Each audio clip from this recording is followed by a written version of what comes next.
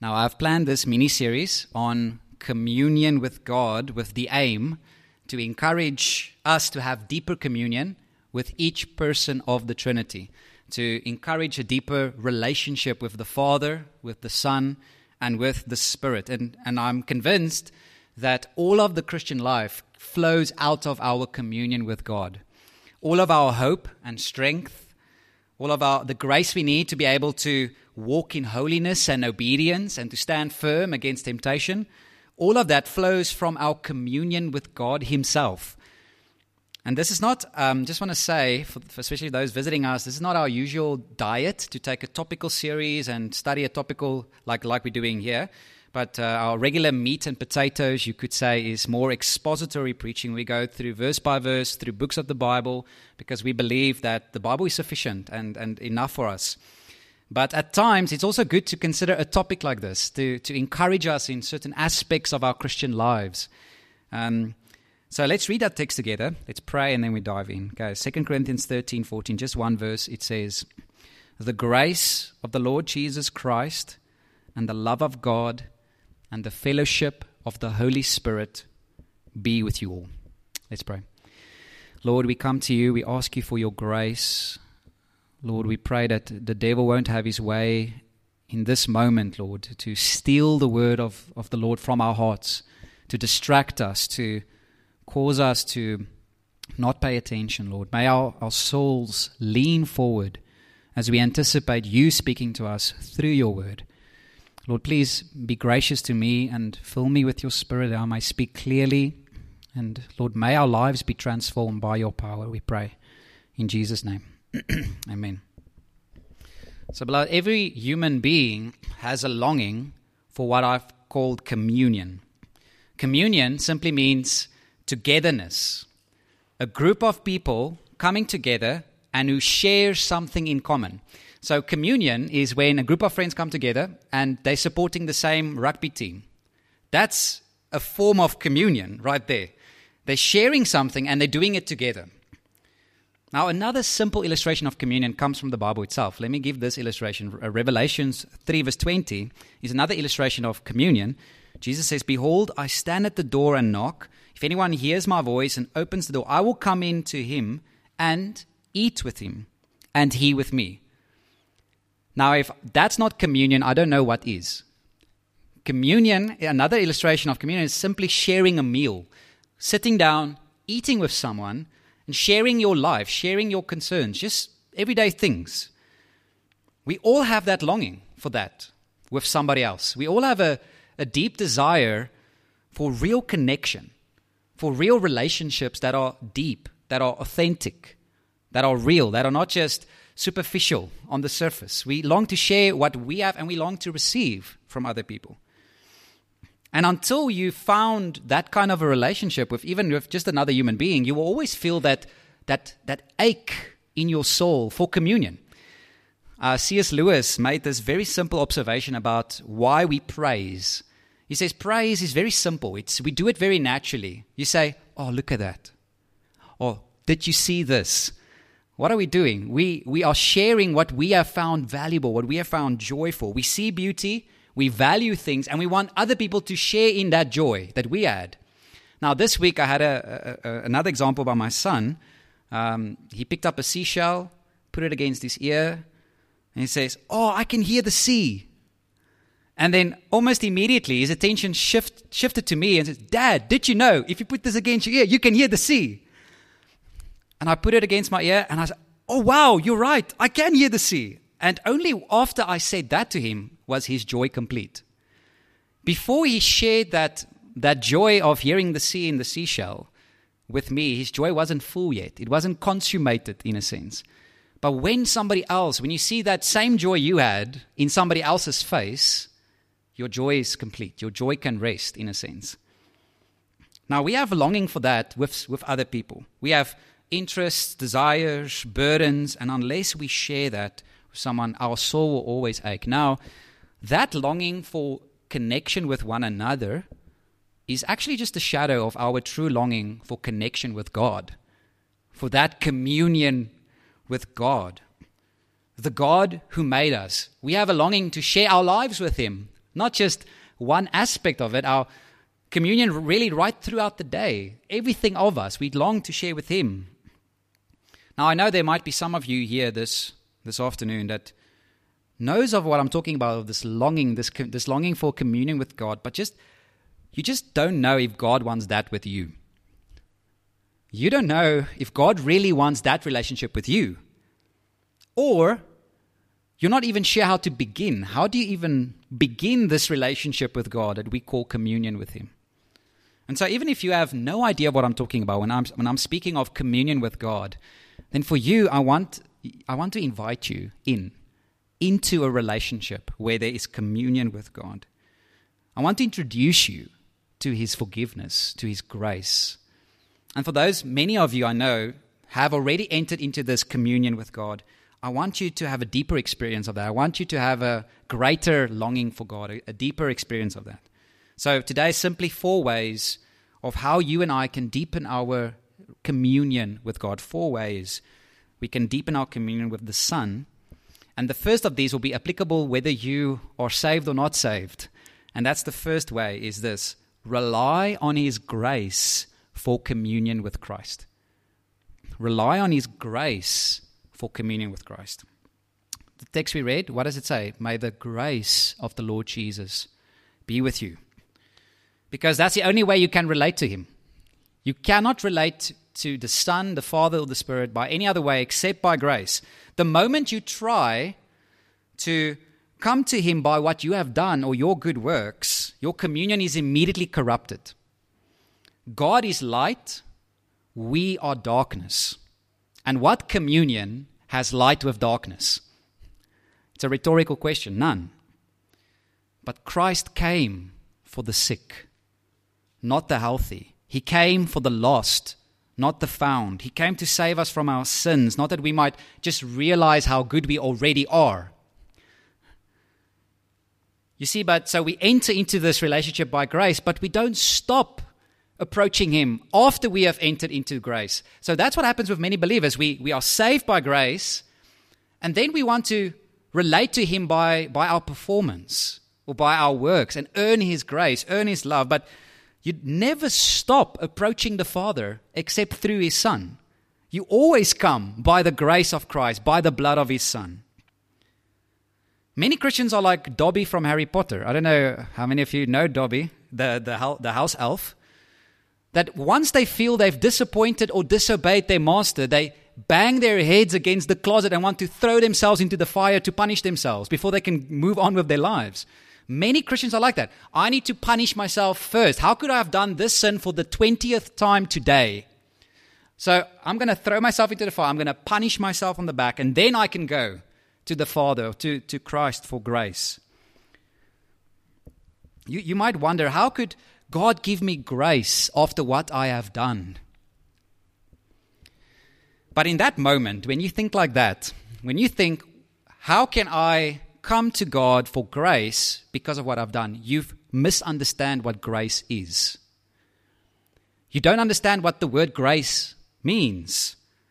The moment you say, I cannot have grace because I am unworthy of it, you actually think that you have to be worthy for grace. But the definition of grace is for people who are unworthy of it. To give something, God's favor, God's love, God's acceptance, not because you are worthy. Precisely the opposite. Because you are unworthy, and that's why you are desperate for grace. There's a verse here that I think captures this concept well. Romans 4, verse 4 to 5.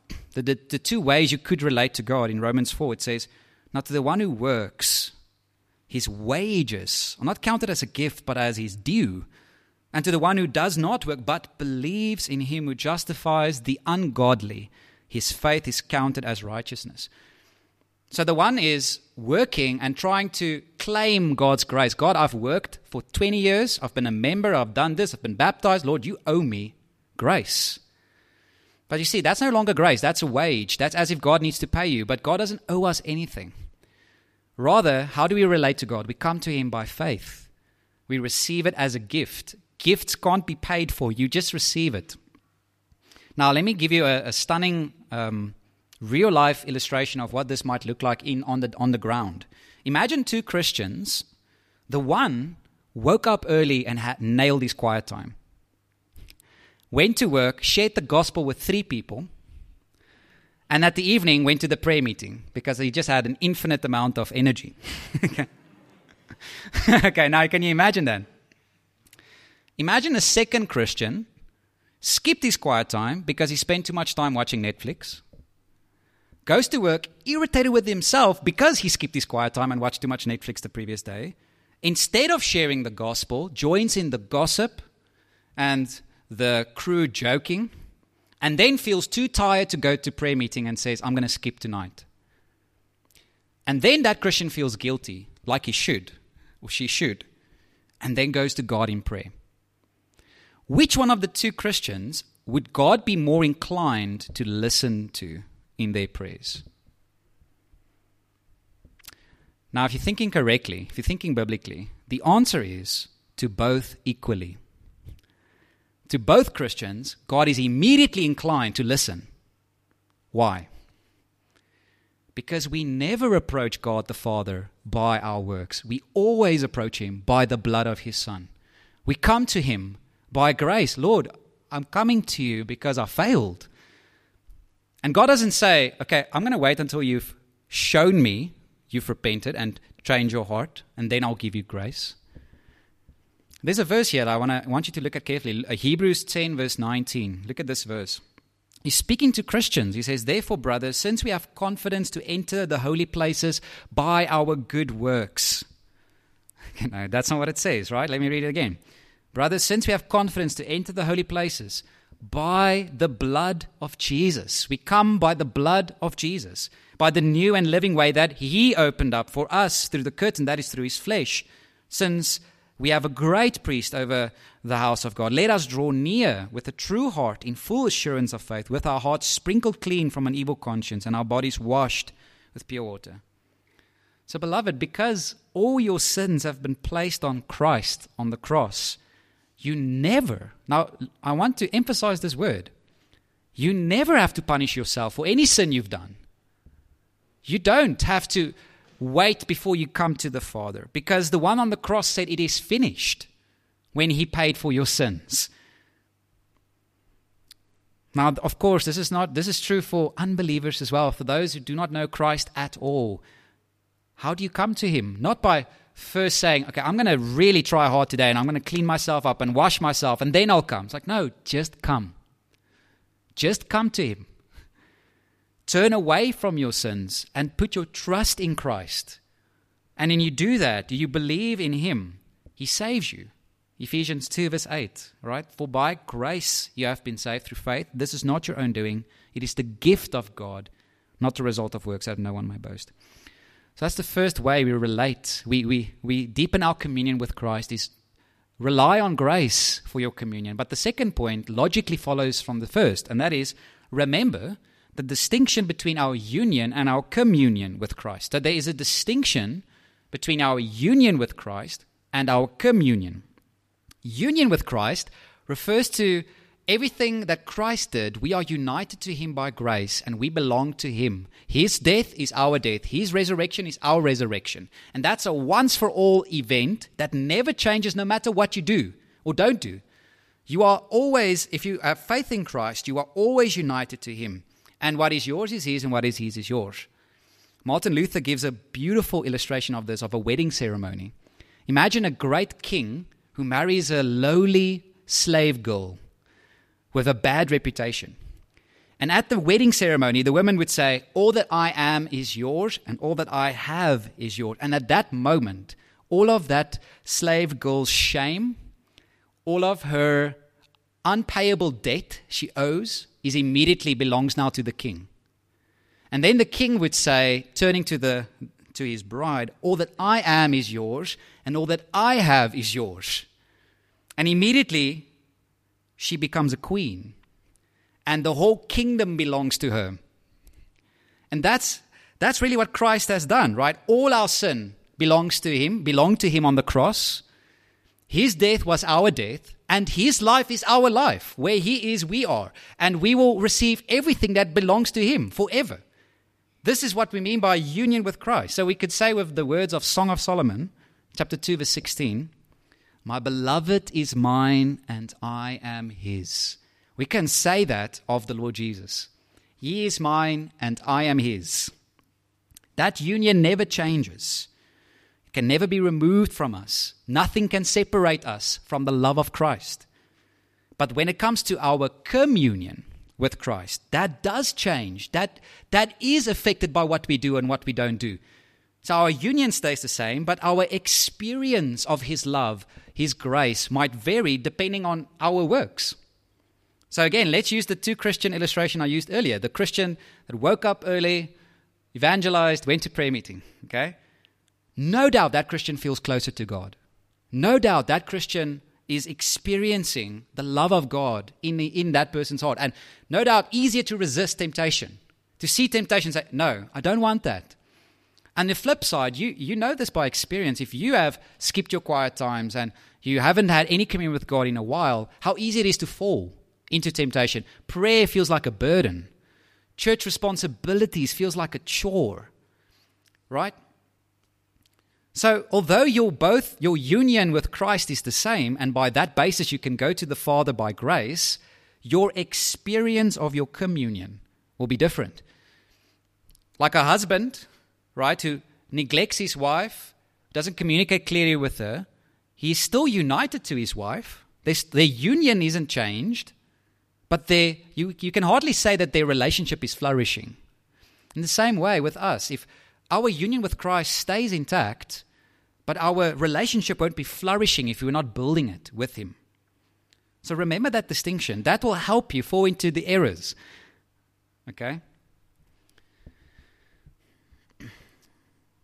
So, last thing I want to say on this is, we tend to want to swap our union and communion with the Lord. We want to think that our union with Christ is based on what we do, and our communion with Christ, we can just sit back and relax because our relationship will flourish on its own. You see, it's the other way around. You cannot do anything with your union with Christ. That's fixed, rest. But you have to work hard to build your communion with Christ. And that takes effort and discipline, which leads to the third way. And that also logically follows on the second. Rethink your disciplines as communion with him. Rethink your disciplines as communion with him. So because communion takes effort, we need to carve out time to build our relationship with Christ, to hear him speak to us through his word, to speak to him through prayer. We need to share our hearts with him. But we need to rethink the way we do our disciplines as what it really is, as spending time with a person. To know him, enjoy him, trust him, become like him. We want our relationship not to be mechanical, but authentic. So Romans 12 verse 9 warns us of a reality that can happen to any of us. It says, let your love be genuine. Now, in the context, that's speaking of our love for one another. Let our love for one another be genuine. In other words, don't let your love for people be fake, be mechanical. Now, you know, all of you have experienced this when you have spoken to someone, have a conversation with someone you feel doesn't really want to talk to you. Right? They're always looking at their phone, or they're always staring across your shoulder or behind their shoulder for the next thing that person wants to do. So you're talking to this person, but you feel like there's no real communion here because this person doesn't really want to talk to you. But before we judge others too harshly, let's just all confess that we've all done that. So before you come down hard on other people doing that, you've probably done that as well. But the point is this: our love must be real. When we speak to another person, speak to that person as if that person is the only person alive. As if you have nothing else to do but to listen. Because this person is made in the image of God. This person has an eternal soul that's going to go to heaven or hell. Now, all of that to say, that can also happen with our relationship to the Lord. We too can become mechanical with the Lord. We can come to him more as our spiritual discipline, see it more as just something to get done. But the eyes of our hearts is actually on the next thing we want to do. We don't want to pray. We don't want to be with Christ. We want to be with the next thing we want to do. We're looking at our phones. We're always looking over the shoulder. So change your mind about the way you think of your time with the Lord, your quiet times. It's not just a set of devotional times to finish. It is time of communion with the Son, with the Father, with the Holy Spirit. That's because, and I'm going to state the obvious, that Jesus is not just a subject to study, not just an intellectually satisfying object to know. He's a person that's alive and well even as I am speaking right now. He's alive. He's risen from the dead. You can have a relationship with him. So the challenge for us is when we come to his presence, not to pretend, to be real. You can even be real that you don't want to be there. Like that's the most real thing you can do. Lord, I don't want to pray now. I don't want to read my Bible now. Lord, sorry that I'm not sorry for this sin or this thing I've done. You see, be real, be yourself. And that mindset of you coming to a person, not just a set of devotional tick boxes, can actually help you on those very crazy mornings. Those crazy mornings where you feel like everything goes wrong and you feel like you don't have time to spend with the Lord in quality, like extensive time with the Lord.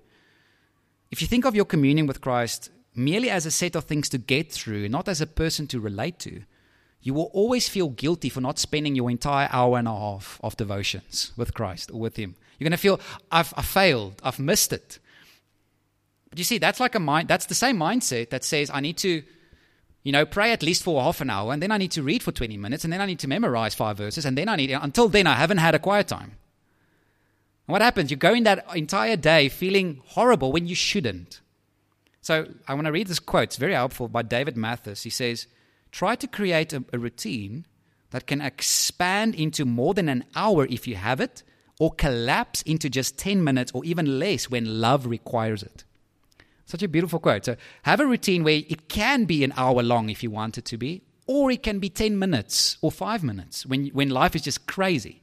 So instead of reading your entire reading plan, just read one psalm, or just read one chapter in the Gospels, and maybe just spend more time on prayer instead of memorizing. Or you see, so be flexible when it comes to your quiet time because you are relating to a person. And even those days where you have 0 minutes, you can rush into your day praying, Lord, I'm longing for you. I don't have time now. Please strengthen me by your grace to do this next thing with your power, with self-control. So, but on the flip side, because you're relating to a person, that will also give you just a longing to be with him. You see, so when you have consecutive 10-minute quiet times with the Lord, there's going to be that, Lord, this is not right. I like this phrase, you're going to have a gnawing ache to be alone with the Lord, to retire from everyone. So that's not just true for introverts, okay? That's not just introverts who love that. Every Christian who loves the Lord wants to retire and just be with the Lord alone. Isn't Jesus the best example of this, right? After a crazy day of healing the sick, casting out demons, ministry, what do we read in Mark 1, verse 35? It says, rising very early in the morning, while it was still dark, he departed, went out to a desolate place, and there he prayed. So this will be true. Like even on the busy days, there will be this longing. Lord, I don't like this season I'm in, but Lord, maybe tomorrow morning I can plan for that time alone with you, a time where I can just be with you. So plan for it, right? Plan for it. Otherwise, it won't happen. And that leads to the last way we can deepen our relationship with Christ is return to your first love. Return to your first love. I really believe this is the greatest obstacle to our union, our communion with Christ, is idolatry. We worship other things above him. We have replaced him with something other, maybe even a good thing, that should never have taken that place. So, of course, that phrase, love, the first love, comes from Revelations 2. Let me read that for us as well. This is Christ's word to the church in Ephesus. Jesus says, I know your works. I know your toil, your patient endurance, and how you cannot bear with those who are evil. But I've tested those who call themselves apostles and are not, and found them to be false. I know you are enduring patiently and bearing up for my name's sake, and you have not grown weary. But I have this against you. you have abandoned the love you had at first. That is such a danger for us. This text shows us it's possible to be very busy with the things of Jesus and miss Jesus himself. You can be very busy with ministry, with things that looks on the outward as good things. Like, look at the words Jesus says here, right? You cannot bear with evil. You are enduring for my name's sake. These are outwardly looking like great, amazing Christians, but they have abandoned Jesus, their first love. It's possible to nail your quiet times. It's possible. And to grow prouder and not humbler, or more humble. I don't know. You can correct me afterwards if it's... So you see, you always will be worshiping something. If it's not Jesus, it will be your career, it will be money, it will be success, usually yourself. Usually the person in the mirror is your greatest idol. If it's not Jesus, you'll exchange him for something, someone else. And that's why the way back is to return to your first love, to let go of your idols. Look at what Jesus says in the next verse, Revelation 2 verse 5. He says, "Remember therefore from where you have fallen, repent and do the works you did at first." I thought about that phrase, remember from where you have fallen. It's as if he wants to encourage us to think back about how it was when he was still our first love. Remember, do you remember that? Do you remember that moment when you felt forgiven of all your sins? You know you don't have to go to hell anymore because grace has washed you. So when you think back, and I can, if I can use an illustration, I hope it's helpful. My children are sometimes a helpful reminder of me for my first love, for my earthly first love, my wife. You see, what happens when you're married for a long time, you tend to get used to one another. Your house becomes more a place where you share food and share like just a common room. It's not really a place of intimacy and communion. And that tends to happen as we just do life together. But then when I look at my son and I see that childlike smile, that joy over the small things, when how they desire people to be around them all the time. Right? I know they won't admit this, but it's children want grown-ups to be with them all the time. Okay. Now, when I look at that, I see something of what my love for my wife is supposed to be. That innocent, almost innocent, childlike excitement, joy in my wife. And I think the proverb that says, rejoice in the wife of your youth. I think it's the same concept. Remember the wife of your youth. Remember when you fell in love, in a sense, if I could use that phrase. Now, keep on loving her like that. Now, I just want to say, to clarify, there is something like a mature love. I don't think you should always feel butterflies and always, I don't know. That's the only thing I can think of. Those of you dating, tell me what's there more. Okay. But your love for your wife shouldn't go backwards. It should be deepening. And I think that's the same way with Christ, with our relationship with the Lord. There is a sense where our love for him even becomes mature. It's not the same exactly the way it was when we first believed, but there should always be a deepening of your love for him, a maturing of your love for him. And I think you can do that. One of the ways you can do that is to just think back when you first believed, when he has captured your heart with his grace, with his love, and when you felt, my eternity is settled. You see, I have a lot of problems, but eternity is not one of them. Like, you see, that's a massive problem not to have. And guess what? That's true for you if you're a Christian. Now go back. Return to your first love. And I want to say, this is how it's done. Proverbs 23 verse 26.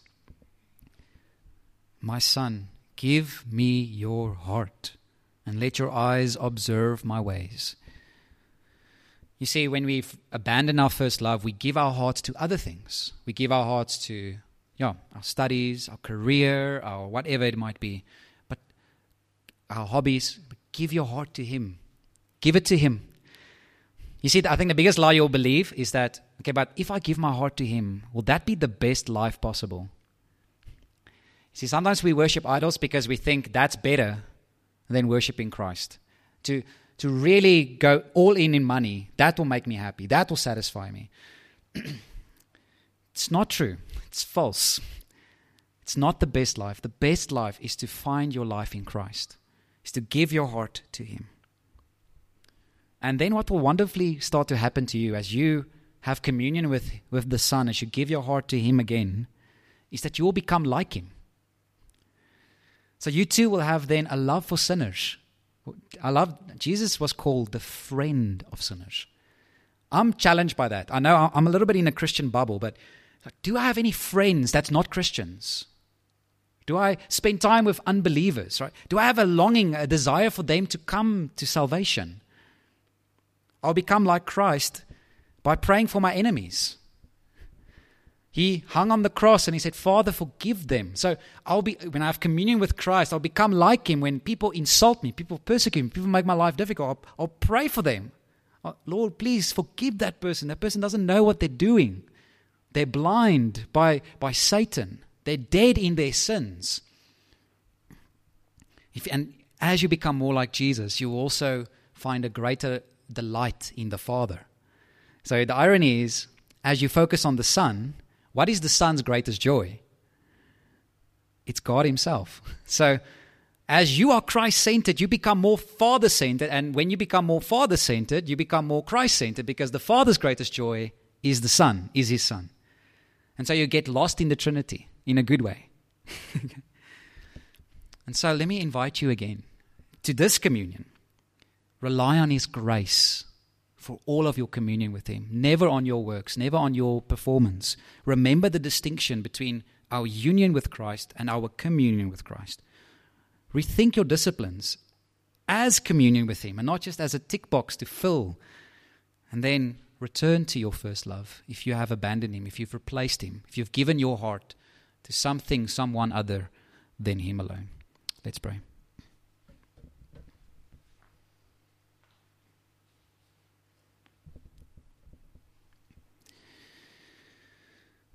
Lord Jesus, we come to You because You are alive, You are a living person, and we come to You, Lord, by Your grace, not by what we have done or by our own power and our own strength, but we want to come to You, Lord, by grace, knowing, Lord, that we are only accepted by You, by the Father, because of what You have done in our place on the cross and in our lives. Lord, Lord, help us and search our hearts if there's any idolatry or other gods that has taken the throne of our hearts that shouldn't be there, Lord. That help us to abandon those gods, even the good gifts that You have given that has just become too important for us, Lord. That we would lay them aside, every weight and every sin that clings so closely, that we may look to Jesus, the author and perfecter of our faith.